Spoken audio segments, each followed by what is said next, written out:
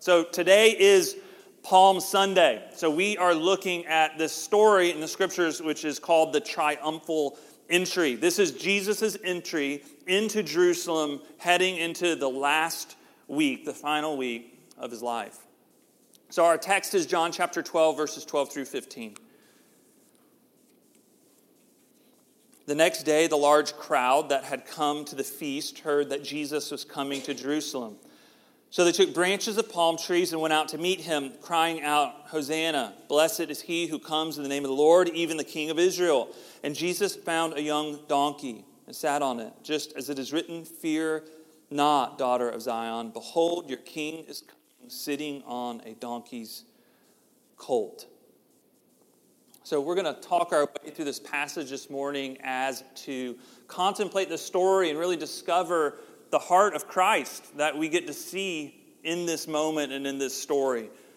Point number one for us this morning is we easily hold false expectations of who God is, how he regards us, and how he operates. It's so easy for us to fall into false expectations. Now remember, this story is full of irony in this moment because kings rode in on horses and yet Jesus is on a donkey, which is a symbol of humility and peace. And palm branches, if you remember, are a nationalistic symbol. And then they're singing Hosanna, which means Savior or save me. And so if we add all that up, maybe some of these people here had it all put together from the Old Testament and Jesus' teachings, and they get it. He's headed to the cross. Maybe some people, it's very possible. But it's also very, very possible that a large portion of these people, they think that Jesus is coming in some measure to deliver them in a political way from the oppression of Rome.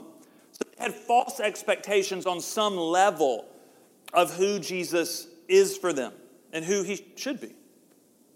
So this scene is there, and it's like a Super Bowl champ that returns to their city, right? And they have that parade, and everybody lines the streets. I mean, that's the caliber of excitement here, the expectation. But when they would think he's going to come in on a war horse, he comes in on a donkey. And if you remember last week, we talked about the difference between a theology of glory and a theology of the cross. And here's just another moment that we get this difference that's so good for us to get. So as to just embed it into our hearts even more, let's review that just real quickly. A theology of glory, it says something like maturity in life is at the top of like an endless incline of improvement. Right? Like even as a Christian, like if only you're just gonna constantly get better. And that being a Christian and maturing or coming into fulfillment will be in the increase of betterment. That will actually be where it is at. So both moralism and prosperity gospel are kind of rooted into a theology of glory, which eventually, if you live long enough, both in this theology of glory foundation, they will exhaust you and condemn you because you're never quite enough, right? And we never quite have it all together. And therefore, the whole thing breaks down. I mean, that was easy for me for a long time as a Christian to embrace that, and without realizing it, that this sort of like false expectation of what a Christian life should be, a constant improvement over time, started to condemn me and exhaust me because I wasn't constantly getting better. There was just parts of my life that would pop up. And then what did that mean if this was my faith? But Jesus gives us another way, a theology of the cross, which says God provides salvation, wholeness, and fulfillment as I die into Christ. So the practice is not getting better, better, and better. The practice is dying in more profound ways into Christ's sufficiency for you. That life is actually in the sacrifice, right? We get the donkey, we get the cross. So in the honest facing of our weakness and shame and guilt and hurt, and in our honest facing of our need, that's actually where life is found. That's actually where we move into abundant life and eternal life. And here's what I know at the end of all that. It sounds really kind of philosophical perhaps. And here's where it hits, I think, just life. Definitely for me, God has to break something, constantly has to break something in me to create a heart prepared to receive his grace. And both the breaking and the receiving is God's grace. Because without the breaking, I just go my own way over and over again for self-sufficiency and self-justification. Point number 2 is this. Our false expectations about God must be replaced by God's revelation of himself to us.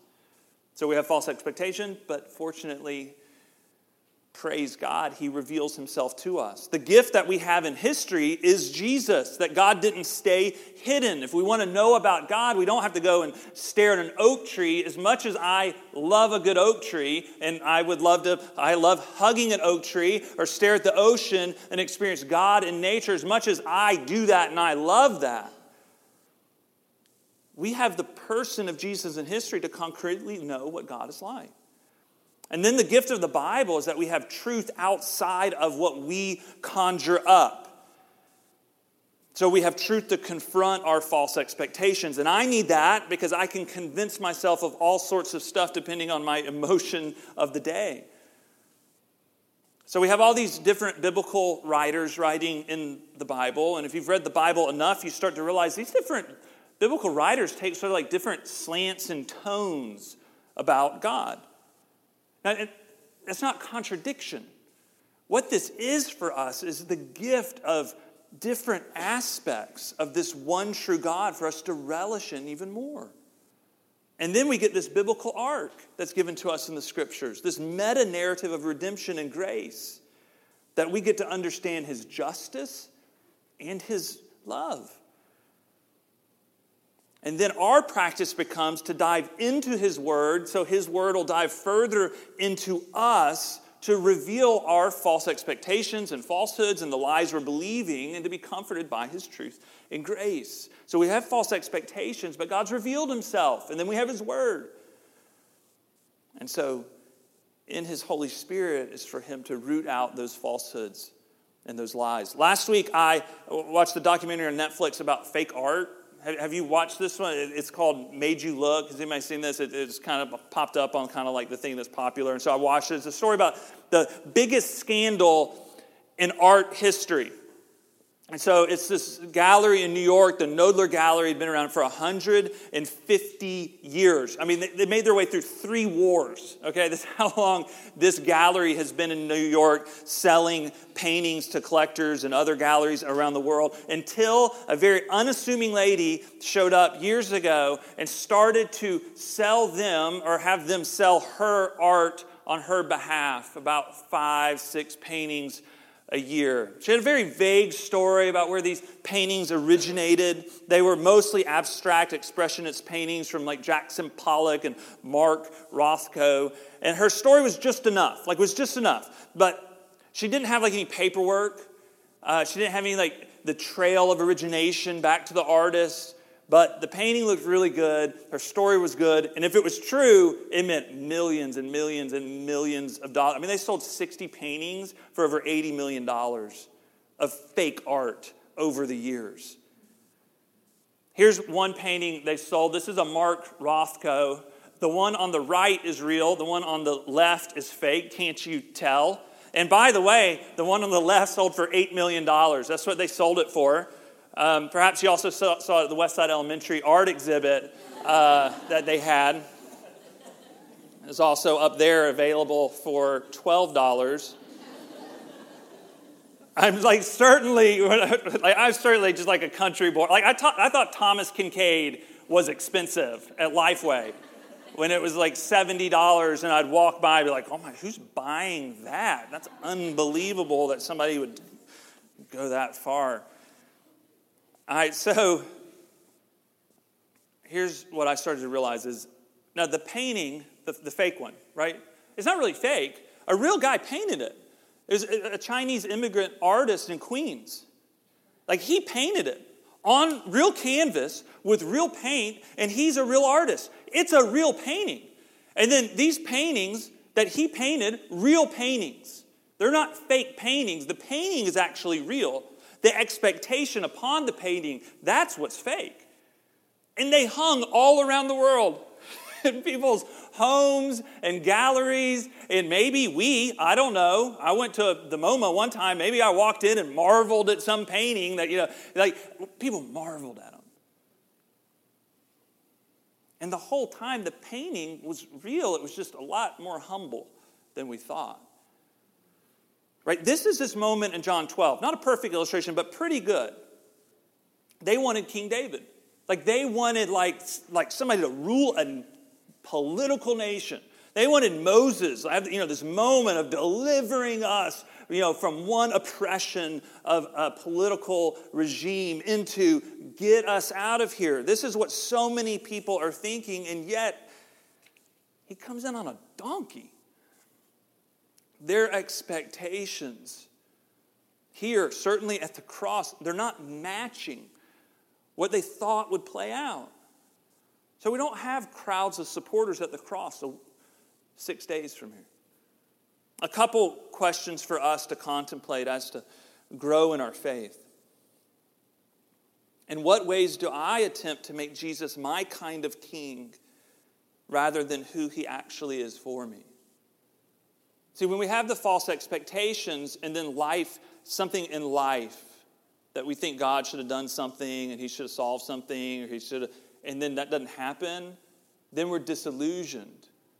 And then we can so easily blame God or walk away, but God never promised for so much of these things to happen for us. It's just false expectations. Question number 2, what false expectations do I have of God that he never promised to give? So for me, those answers usually lead me toward idols in my heart that I want something, he never promised it to me, or I want something a certain timeline, never promised that. And I sort of project onto God my expectations for what I want for my life, and the whole time, he's not on a mission in my life for my comfort. He never promised that. He's on a mission in my life for my character. And he had always promised that. Point number 3. Jesus as the humble king means Jesus moves into your heart to hold humble reign. Now, what does that mean? Well, at first we think God should march into the city like powerful force. But then we realize if that's how God operates, then that's how he would operate in our hearts, all power, all conquering, all force. And then all of a sudden we're I don't know if I want that in my heart. I want that out in the world, but I don't know if I want that in my own heart. And what we see with Jesus on a donkey and then the humility that he portrays in this final week is the way in which he brings salvation into our hearts is by a humble reign. That's not by war. It's by wooing us with his love and his sacrifice. I mean, Jesus certainly had moments of force and anger, but as an overarching kind of principle of his life, his heart is a heart of sacrifice, tenderness. Let's look at just a few verses I pulled just to kind of contemplate this. Philippians 2, 5-7, have this mind among yourselves, which is yours in Christ Jesus, who, though he was in the form of God, did not count equality with God a thing to be grasped, but emptied himself by taking the form of a servant, being born in the likeness of men. John 10:11, Jesus says, I am the good shepherd. The good shepherd lays down his life for the sheep. Hebrews 4:15, for we do not have a high priest, speaking of Jesus, who is unable to sympathize with our weaknesses, but one who in every respect has been tempted as we are, yet without sin. 2 Corinthians 8:9. For you know the grace of our Lord Jesus Christ, that though he was rich, yet for your sake he became poor, so that you by his poverty might become rich. And then our text today, John 12:15, it ended with, fear not, daughter of Zion, behold, your king is coming, sitting on a donkey's colt. So we don't have to be in fear in our walk with Christ because he became lowly, because he humbled himself. So we don't just have reverent worship, but we actually have an affectionate walk with him because of his regard to us and the fact that he came into our poverty. A few years ago, Christy and I went to the Garth Brooks concert. Yes, I've mentioned Garth Brooks in back-to-back sermons if you're keeping track. So the concert was at the Benz. You remember, he came out of retirement. He came out of retirement. He had not done a tour in 14 years. And I didn't think I was a big Garth Brooks fan. I had his greatest hits in high school, and I did wear that thing out in my 1985 Toyota four-wheel drive jacked up truck. I mean, I was kicking that country album in my truck. But we ended up with free tickets. I hadn't listened to Garth Brooks in so long at that point. We ended up with free tickets. So we went down to the Benz to watch this concert. The concert starts. Sure enough, I know every word to every song. I had no clue how big of a fan that I was. In that stadium, not arena, okay?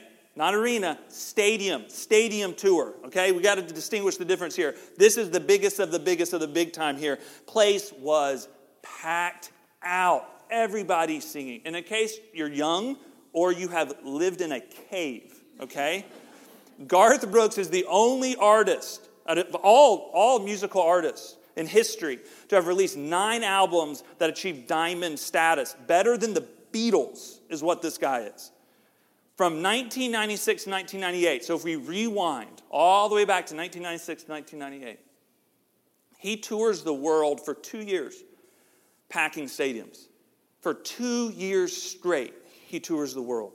And then in 2001, he's still packing stadiums, not arenas, all over the world. People go nuts. He is at the height of his fame, his influence, his power, his wealth.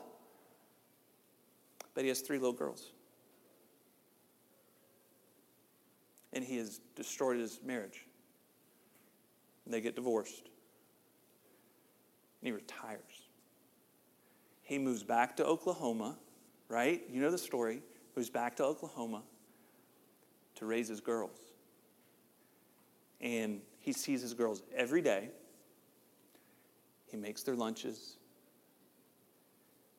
Takes them soccer practice. He makes dinner. Tucks them into bed. He becomes their loving, present father. Biggest of the big. Lowers himself to be in relationship. Right? He became approachable by becoming humble. I mean, what a picture of the gospel. Sovereign creator God lowers himself into humanity, into our poverty, our littleness, our little Oklahoma, and becomes approachable because of that. Now, that's not natural expectations for grace-allergic people like us, that God would pursue us like that. But that's why he's on a donkey. That's why he goes to the cross, and our sins are put upon him, and his righteousness is given to us, because that's the pursuit he is on as the loving Father, to have a relationship with us. And that's why the passage says, fear not. So there's this prophet in the Old Testament. It's actually what this passage is referring to there in verse 15. The people of Israel, they had just returned from being prisoners in Babylon. They're rebuilding their country, but then they move into a season of apathy and discouragement. And then this guy, Zechariah, starts to speak to them about a king will come one day. King will come one day. But he won't come by the war bow or the war horse. He'll come by humility and love. And here's what Zechariah says, Zechariah 9 through 12. Behold, your king is coming to you, righteous and having salvation is he, humble and mounted on a donkey, on a colt, the foal of a donkey. I will cut off the chariot from Ephraim and the war horse from Jerusalem, and the battle bow shall be cut off, and he shall speak peace to the nations. His rule shall be from sea to sea, and from the river to the ends of the earth. As for you also, because of the blood of my covenant with you, I will set your prisoners free from the waterless pit. Return to your stronghold, O prisoners of hope. Today I declare that I will restore to you double. So these people would have remembered being prisoners, or they certainly would have known the stories of their families being prisoners. And then we get that phrase, and I love that phrase every time I read it, prisoners of hope. Like he's coming to conquer our hearts. Like he's coming to take us prisoners, but it's not to condemn us. It's not to control us.